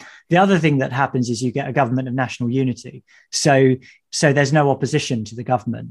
So using that metaphor, it guaranteed that the government would get the power that it needed, and by implication that some of that power at least would remain, and it also guaranteed that there would be no opposition, and that's the situation we find ourselves in England and Scotland, as far as I'm aware, is that we now have a government which is much, much more powerful than it was at this stage 2 years ago, and that has an absolutely castrated opposition. There is no opposition. So for our email of the week, I'll read it out in a few minutes, but point out that last week the Coronavirus Act was renewed, and there was not even a vote in. This is in England, and there was no vote in Parliament on it. These are the most significant powers that have been granted to a government probably since the Second World War, and there was no vote for their extension. So one of my answers to my own question is that yes, clearly there is a sense in which there's a lot at stake in terms of reputations being damaged, but there's also a lot at stake in terms of what's to be gained as well. And it's power, and for other other interested parties, it's money. I mean, the pharmaceutical companies obviously are the main culprit here, but power. Not the only ones. I mean, all those PPE suppliers. We had the test and trace being slated for not really doing anything. That's 37 billion. 37 billion it cost. They were employing consultants on £1,000 a day. I'd do that for £1,000 a day. I mean, how hard can it be to make an app? Well, it's quite hard, but I'd learn. Track and trace has always just been an absolute joke of an idea, frankly, and it was implemented really, really poorly. But what you're saying, Jamie, about all these structures have been developed in the last 18 months, either by accident or by design. But we've had this system of government, which is a new system of government since March 2020, has been in place now too long. And all these structures have organically grown, and you just can't get rid of them once they're there. And this is another example of something that people should have had the foresight to see. When I started saying people last summer, are you not a bit worried that the government's just never going to give any of this power back? And people are like, no, of course they will. Of course they will. No, it's just to keep us all safe. It's just until we've got the virus under control. It's just until we've had the vaccine. The thing is now it's too late. You've got all these structures in place and they are going nowhere. Yeah, and now our MPs are so complacent about it. They can't even be bothered having a conversation in Parliament on our behalf. And the whole, things like test and trace, are they really going to wind it down ever? Or is it just, they're going to expand it, aren't they? It's going to become flu test and trace as well. Why not add all the other diseases that we suffer from, norovirus, flu, that's what next. I've always said that as well. None of this, we've got a virus in our midst. Okay, as I said, it's engineered and we don't know what the long-term health effects of it might be. But why would you not do this for flu? Why would you not do it for other coronaviruses? The coronavirus OC43, I've been told by a doctor, I think that was the virus that's suspected to have been Russian flu, which caused a lot of trouble in Europe in the 1800s. It has a mortality rate of up to 30% in some groups it infects. Yeah. So why are we not tracing for OC43? Why would you not trace for norovirus? Because norovirus is really serious and kills lots of people it infects. It doesn't make any sense to shut it down now. No. Well, I mean, except for but the problem is if you say this, you go right the way back sort of 8 months ago and they'd have to say it then, which is, now that we've done all that we can, and if you wish to take this vaccine, if you're vulnerable, and other than that, we wouldn't advise it. We're going back to normal, which is what was claimed. That was what was. Do you remember Matt Hancock crying freedom at the barriers, or not? That was in the Spectator in January, I think. Yeah. And it's just. The governments don't like giving up power, and they'll use it for the climate now. You can see that coming. They've already talked about it. Lindsay Hoyle has suggested it. Yeah. The Speaker of the House of Commons. And why not? Although, ironically, as far as I can see, carbon emissions continue to increase despite the fact that humanity's carbon emissions dropped radically. But anyway, it was the latest report today. Yeah, interesting, isn't it? It's almost like there's not a correlation between the two. Tom, it would certainly be evidence. Sorry, no, you carry on. No, I was also going to say, I don't know, because I'm, as you know, I'm the Toby Young of this podcast. With more hair and more charisma, and more charisma. What than Toby Young? Or than yeah, definitely. Yeah, well, than you, definitely, but Toby Young, and bold claim, Tom. From both fronts. And I do incline towards cock up rather than conspiracy, and I don't think I think being cynical about one's government is almost a sort of duty of sort of subjects or civilians, because it is really important that everyone is, because I think that hubris, avarice, and gluttony really are all you need to explain this. You don't need much else. That's not. Sorry, Tom, to interrupt, but it's not really that cock-up conspiracy theory doesn't really do it, then, does it? Because it's not. You're not really saying it's a cock-up. You're saying it's a reflex of sinful humanity, which isn't really a cock-up, is it? It's something which, all right, it might be happening on a subconscious level, but it's still a manifestation of human sin. Yeah. Okay. So it's not really, but it's not a conspiracy. It's neither. It's just a sinful state that we're in. But you're not really like Toby Young at all. Sorry, Karen. What did you say? I said to Tom, he's not really like Toby Young at all. Well, he's an atheist, isn't he? So I don't see many similarities. One of the things that I think has been really, really damaging to this whole debate, and I do it myself, is reference to conspiracy theories all the time. Yeah. Because a lot of the things that I think are called conspiracy theory aren't really conspiracy theories, they're conspiracy facts. And there are a lot of people conspiring to make money and to seize power, which is not in the interest of people at all. Yeah. So they are conspiring and it is happening. But there seems to be a sort of knee-jerk reaction, which I find really, really troubling. And that definitely makes me think that we could be on a road to totalitarianism, especially in a sense, we're already there because everything is politics. So that is totalitarianism. But as soon as I started to say anything critical of the government as regards to lockdown, people just absolutely jumped on me and the accusation was made very quickly. You're a conspiracy theorist. Yeah. If you don't think what the government's doing is right or sensible, you must be a conspiracy theorist. I just found that I hadn't expressed any theory ideas that I had of conspiracy or otherwise. I was just saying this doesn't seem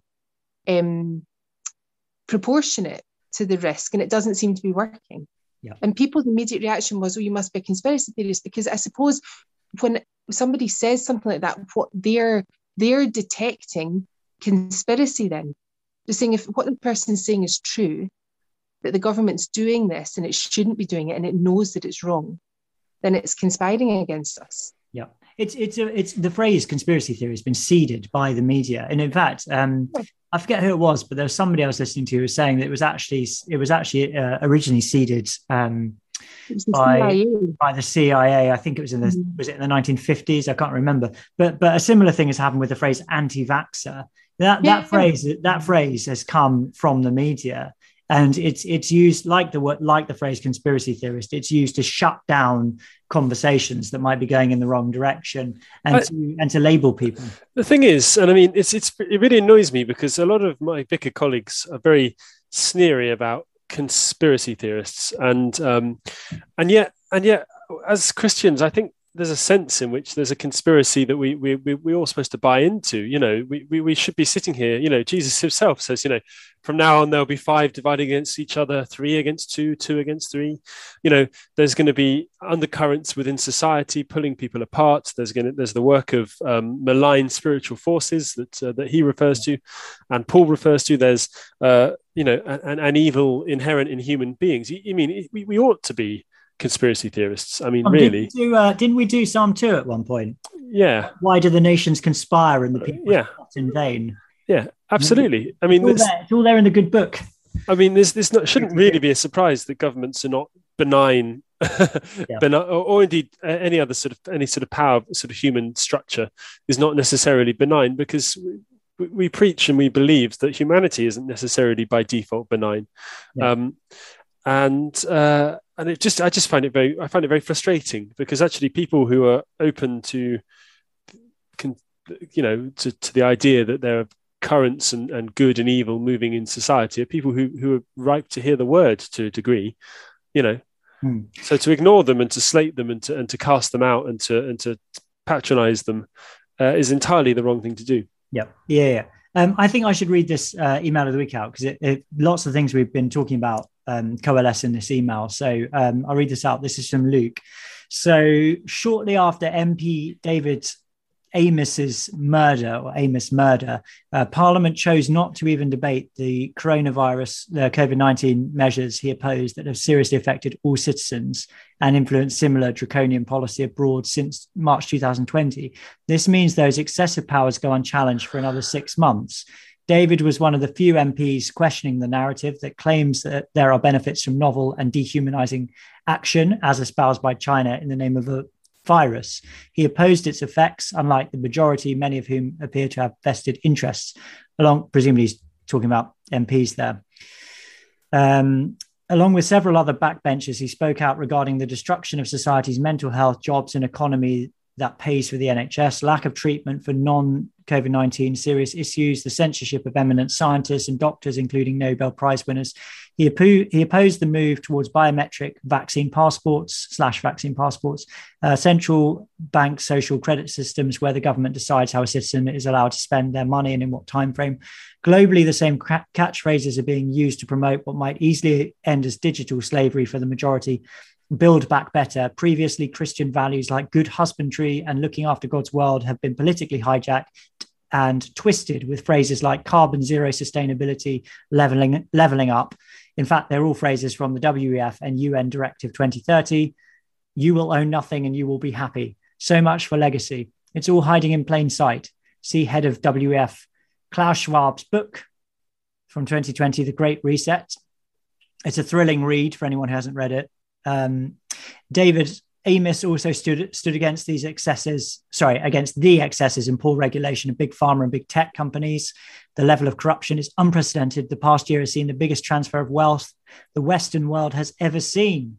Meanwhile, the effect of global shutdowns impact food and commodity supplies, transport, infrastructure, and agriculture.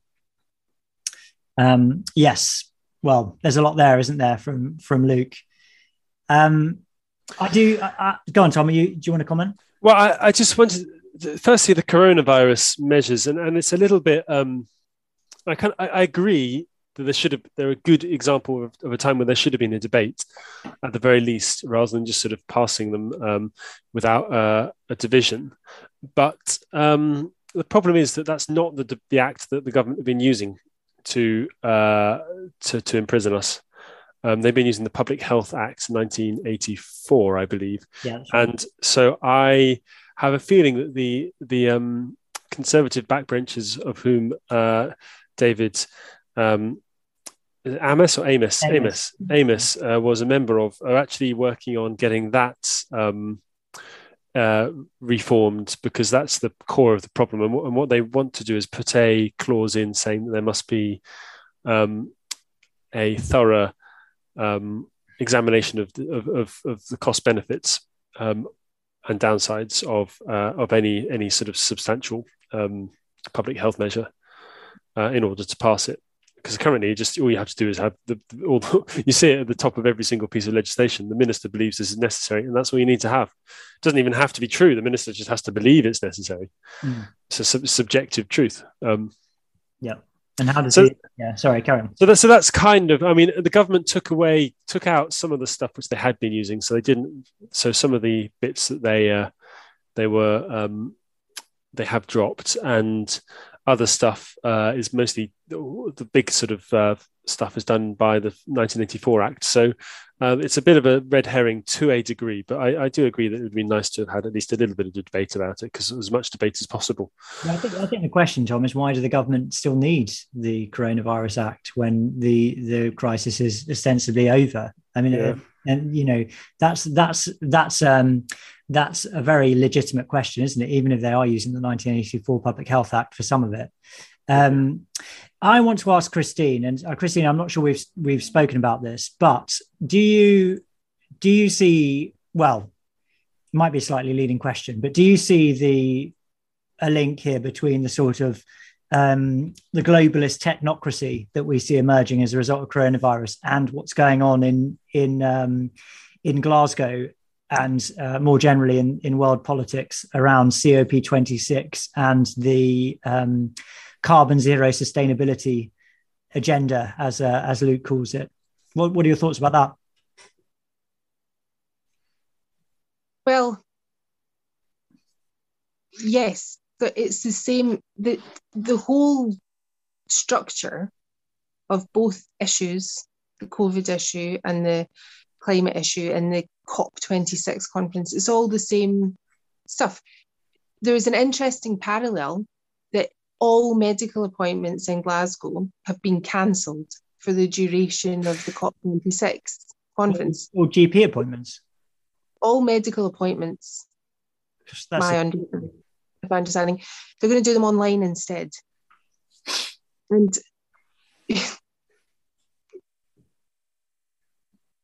you can understand in a way the logic, but there is no logic in it, but you can understand the narrative. We must cancel appointments in the hospitals and in doctor surgeries during a pandemic because we don't want people to catch the virus when they're at a medical appointment.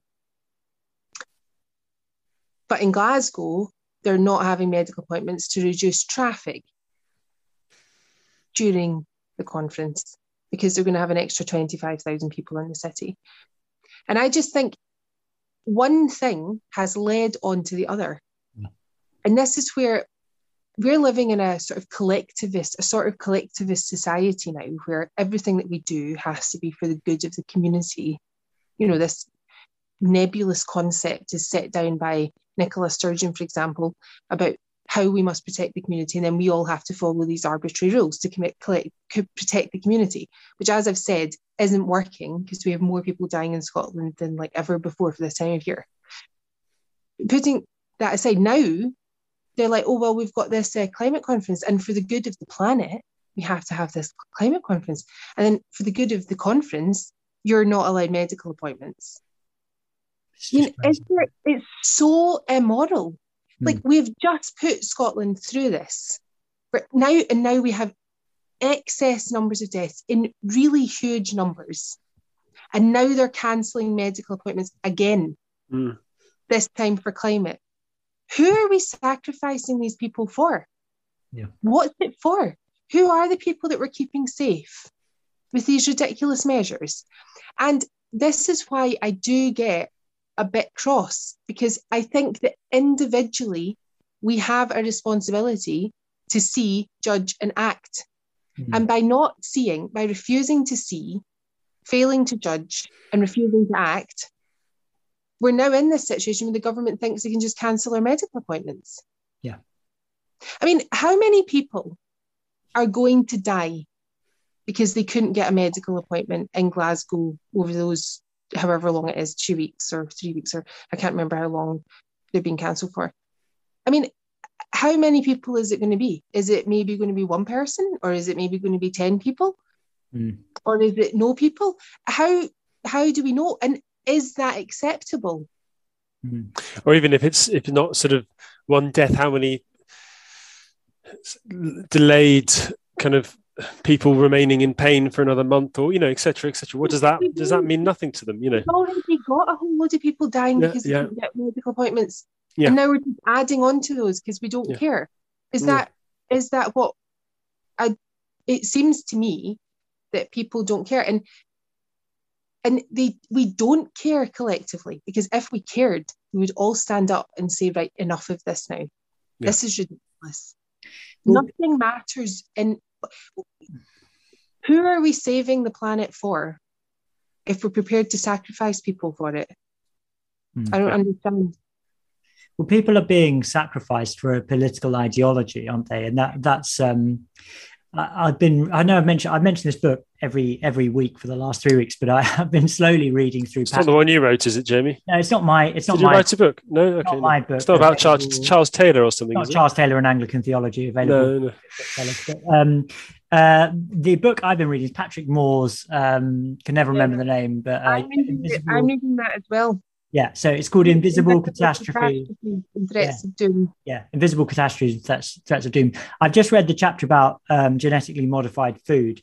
Now, I don't know anything about this, so I haven't read the counter argument. But Patrick Moore claims that a type of rice that's rich in vitamin A has been developed using genetic modification, which is called golden rice. Now, millions of people every year die in countries in Africa and in I think South Asia or Southeast Asia, where rice is pretty much the only thing they eat, because they're too poor to have other types of food, and rice doesn't have any vitamin A in it. So it's very significant that somebody's been able to develop this golden rice with vitamin A, because it could literally save millions of lives, right? That's the argument.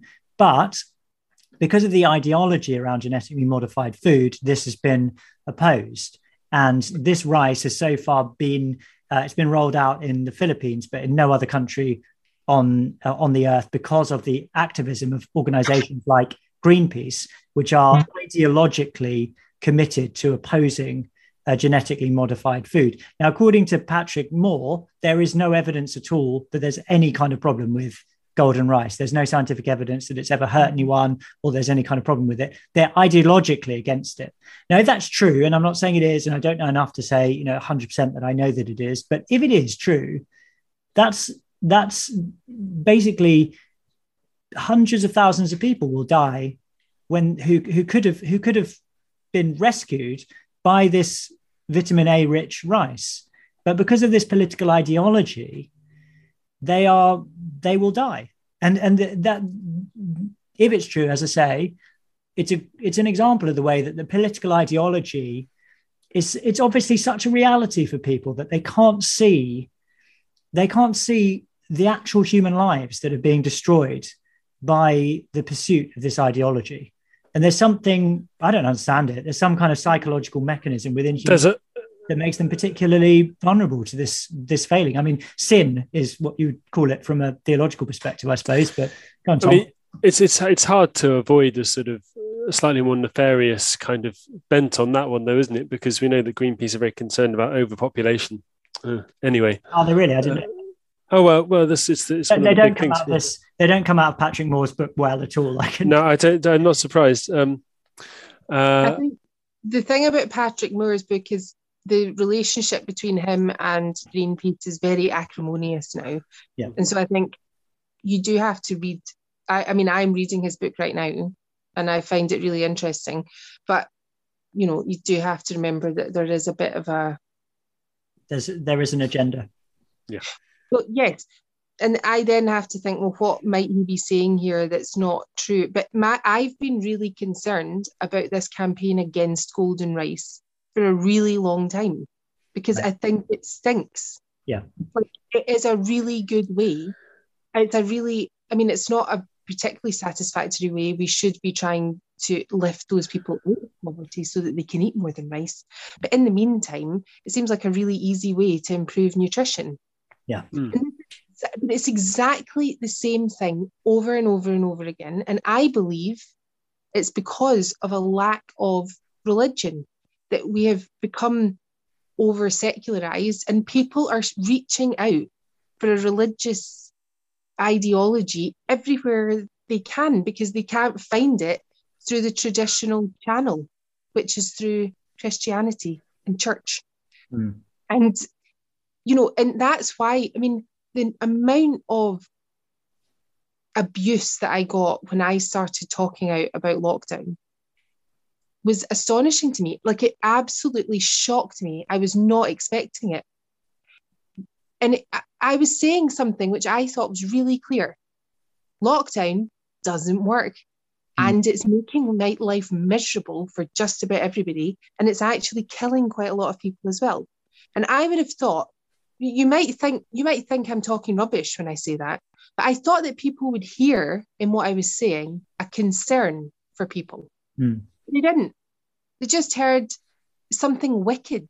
They thought that what I was saying was evil, because lockdown is this noble pursuit, and we'll all give up all these things and give up our humanity and stop touching each other, and that makes us really great people.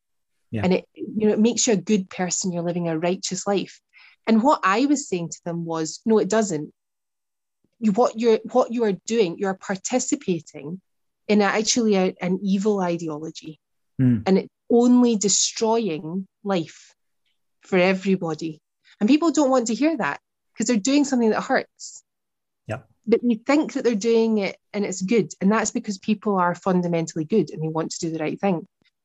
But what seems to have been lost, and I don't know why, but I think it's because of a loss of religious faith in an actual real religion, people don't want to take individual responsibility for anything.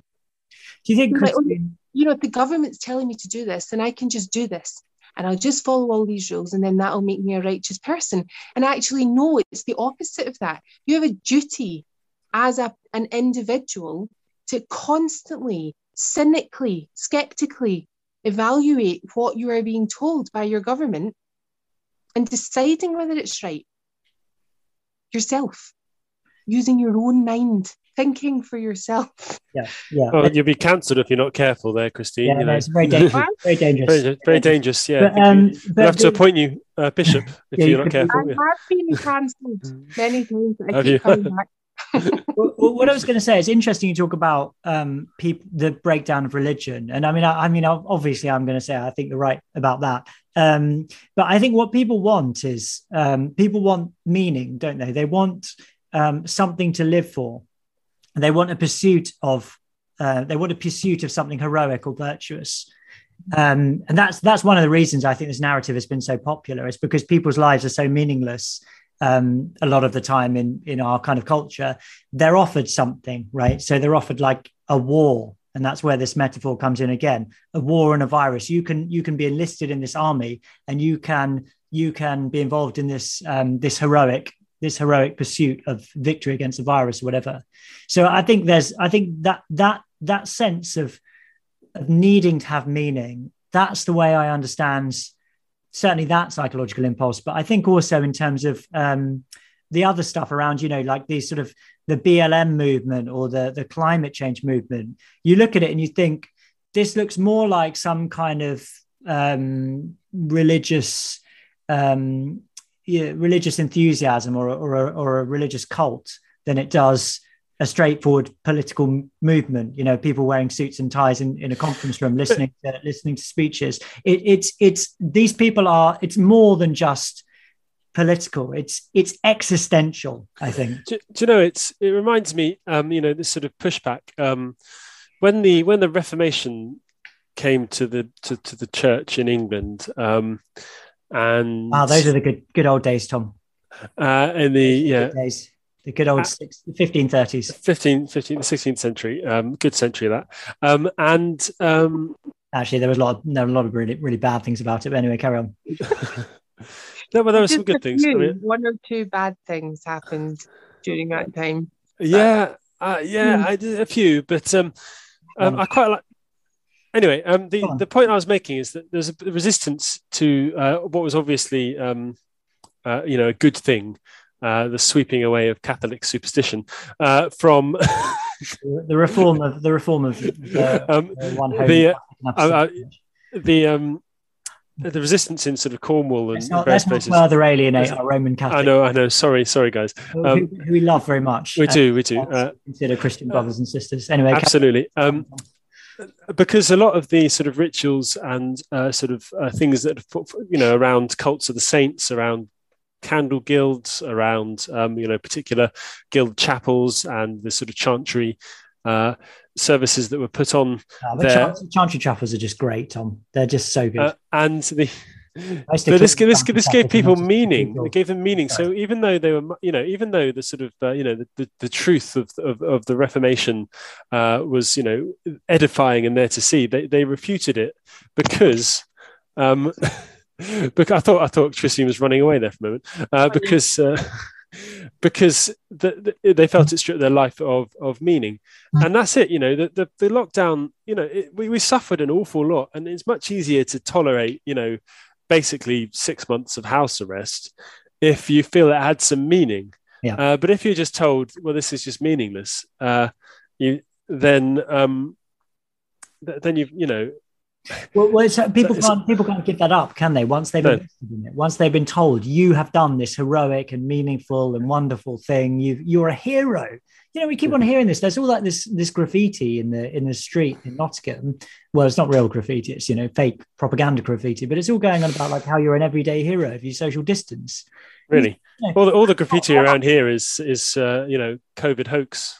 Anyway. Well, that's the kind of graffiti I'm more into personally. Not that I do it, not that I produce any of it. Was it you doing this? Did you? The question is, Jamie. I'm actually Banksy, Tom. I want to know is how do you do the graffiti on railway bridges?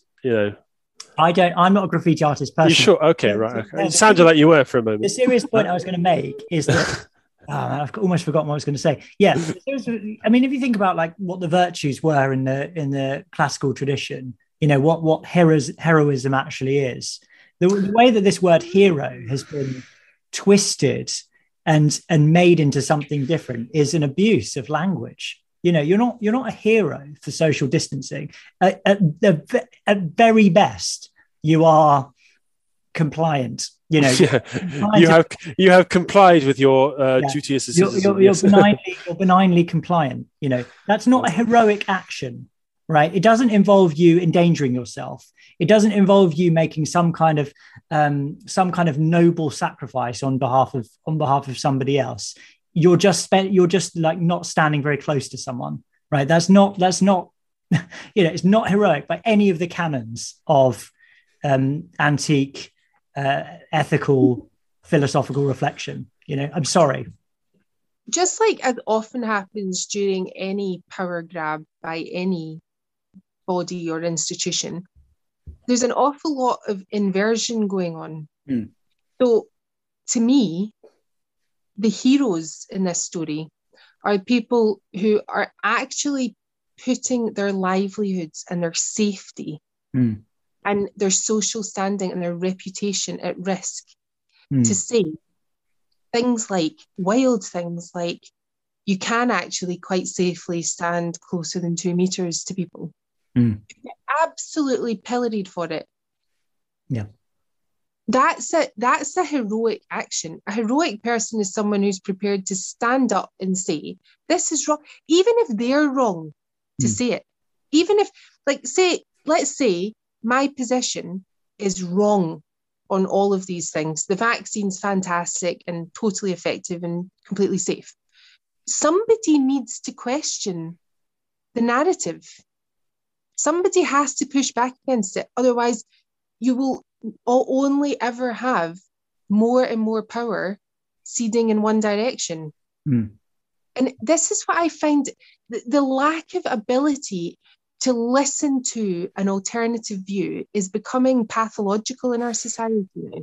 And these are, in the olden days when you used to have political issues, which were maybe, how much tax should we make people pay, or,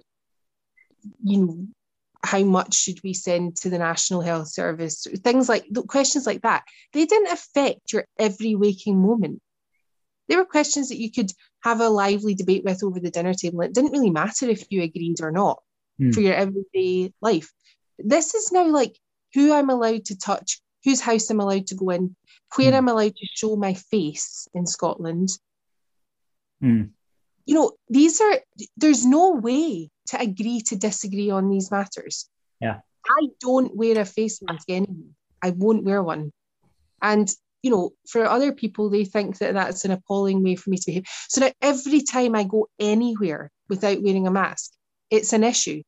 It's an issue in my head because I know that there's loads of people that think that that's totally wrong what I'm doing. But it affects every single thing I do in public. Yeah. And that's the price that we're all paying because people have refused to listen. Yeah. Think for themselves about whether something's right or not. As a group, we have failed to do that. Yeah. Yeah, and in many ways, it's a lack of virtue, isn't it? That kind of characterizes this whole situation. Another thing, I may have said this on the show before, but another one of the virtues that has been subverted is the notion of courage. Courage is no longer a virtue. It's actually more of a virtue to be afraid and to publish your fear. I'm so worried about this, like we saw good old Piers Morgan doing so much on Good Morning Britain at the beginning of this whole thing. Listen, I think we should probably wrap things up reasonably soon because we've been going for a while now. But Christine, do you have you sort of said everything you want to say? Is there any sort of parting thought that you want to leave people with, or no pressure. But if there is anything you want to say, just to round off your contribution. Yeah. Go ahead. The issue that's bothering me the most at the moment is just this excess death thing. And I know that I'm probably preaching to the choir here, but there's just a chance that there's a new person listening who's unfamiliar with this sort of thing. When we start, and I'm sure all of us are hearing about people dying in unusual numbers now. I've known a lot of people who've died recently, a lot more than normal. I'm hearing about it. We have to hear about those deaths. And while each individual death can't be assigned a cause of lockdown necessarily or vaccine or whatever, people have to start thinking, did that person need to die? Mm. And we have to start recognizing that there are so many people dying now in excess. These are people that are being sacrificed to this ideology. People have to make those two links, and we have to start thinking, this is wildly unacceptable now. It's been going on too long, and all these conspiracy theorists like myself who've been predicting this stuff is going to happen. I wasn't predicting this stuff because I'm an incredibly smart person full of foresight. It was just obvious that this was going to happen. There should be no surprises here. And as long as we accept this, as long as we comply with these rules and this new way of living that is being imposed upon us, we are going to be killing people. It's as dark as that. And I'm tired of watching it. It's like watching a slow motion car crash. Yeah. I can't stand it. I'm reporting on this blog all the time on Inform Scotland. The situation gets worse and worse and worse. And I knew this was going to happen. If I knew this was going to happen, you can bet the government knew it was going to happen. They just don't care. I'm really tired of it. Really, I'm getting so tired. Yeah. What's that, sorry, Christine? That's what I want to say. I'm getting really tired of watching what I knew was going to happen. Yeah. Well, Christine, thank you so much. I mean, we really appreciate you bringing that message so powerfully and so clearly, and for coming on. And it's been great to have you. Thank you. And I hope we didn't waffle on too much ourselves. As you see, we have a very special. Waffle myself. I do a fair amount of waffling. Thank you very much. And thank you for this podcast, because it actually really does help me. I look forward to the Irreverend coming out. Oh, thank you. That's very kind of. It's very kind of you to say. Yeah. Just for our listeners, we always forget to sort of talk about just notices and stuff. But if you want to email, you can, irreverendpod@gmail.com. You can support us on Patreon, patreon.com/irreverends, for as little as £1.50 plus VAT per month, if you want to do that. And we've got our sermon audio thing, Reverend Sermon Audio, .buzzsprout.com, and our Telegram channel. Follow us on Twitter as well at Reverend Pod. Our Telegram is now over 800, which is great. It's really good. Little thing there we've got going. And I think that's it for notices and stuff. Odyssey. Oh yeah. Follow us on Odyssey. If you watch the video, follow us on Odyssey. You can't rely on YouTube. You cannot rely on YouTube. So follow us on Odyssey. Especially when I'm on. I mean, we'll link to your. That's another thing to say. So Odyssey, just first, Odyssey, ODYSWE.com. It's a video platform, and just type in Irreverend Faith and Current Affairs and find us on there. Follow us. I will put all of Christine's stuff on the show notes. So if anyone wants to see Christine's podcast, Corona Stories, the informedscotland.uk website, and Christine's videos, I'll put links to all of them on there. And I highly recommend you check them out. The podcast is especially good. There was one a few months ago with somebody really erudite and funny and interesting, with some kind of clergyman. You can check that out. Was it Daniel? I don't think Daniel's actually. You haven't had Daniel on yet, have you, Christine? He'd be good. We'll put him on the list. And Tom. Yeah, and Tom. You had William Phillip on there, who's good. He's good. Yeah. So yes, all of that stuff will be on the show notes. And yes, we need to do a prayer. Tom, come on. This is where you shine. Heavenly Father, we give you thanks for the time that we've spent talking together. We pray that your blessing might lie upon anyone who's listened to this, that their minds may be opened to your grace working in this world. We pray for all the issues that we've talked about. We pray for all those who've had adverse reactions to the vaccines. We pray for the people of Scotland who are still under restrictions. We pray for all those who have stood up and said this is enough, to reclaim the freedom of being human. May your blessings be upon them. Amen. Amen. Tom, thanks for that prayer. I know you've done the prayer the last 2 weeks, so I put the pressure on you. So I'll have to do it next time. Okay. I think that's it then. Thank you everyone for listening. Thank you, Christine, once again. And thank you. Be with you again next week.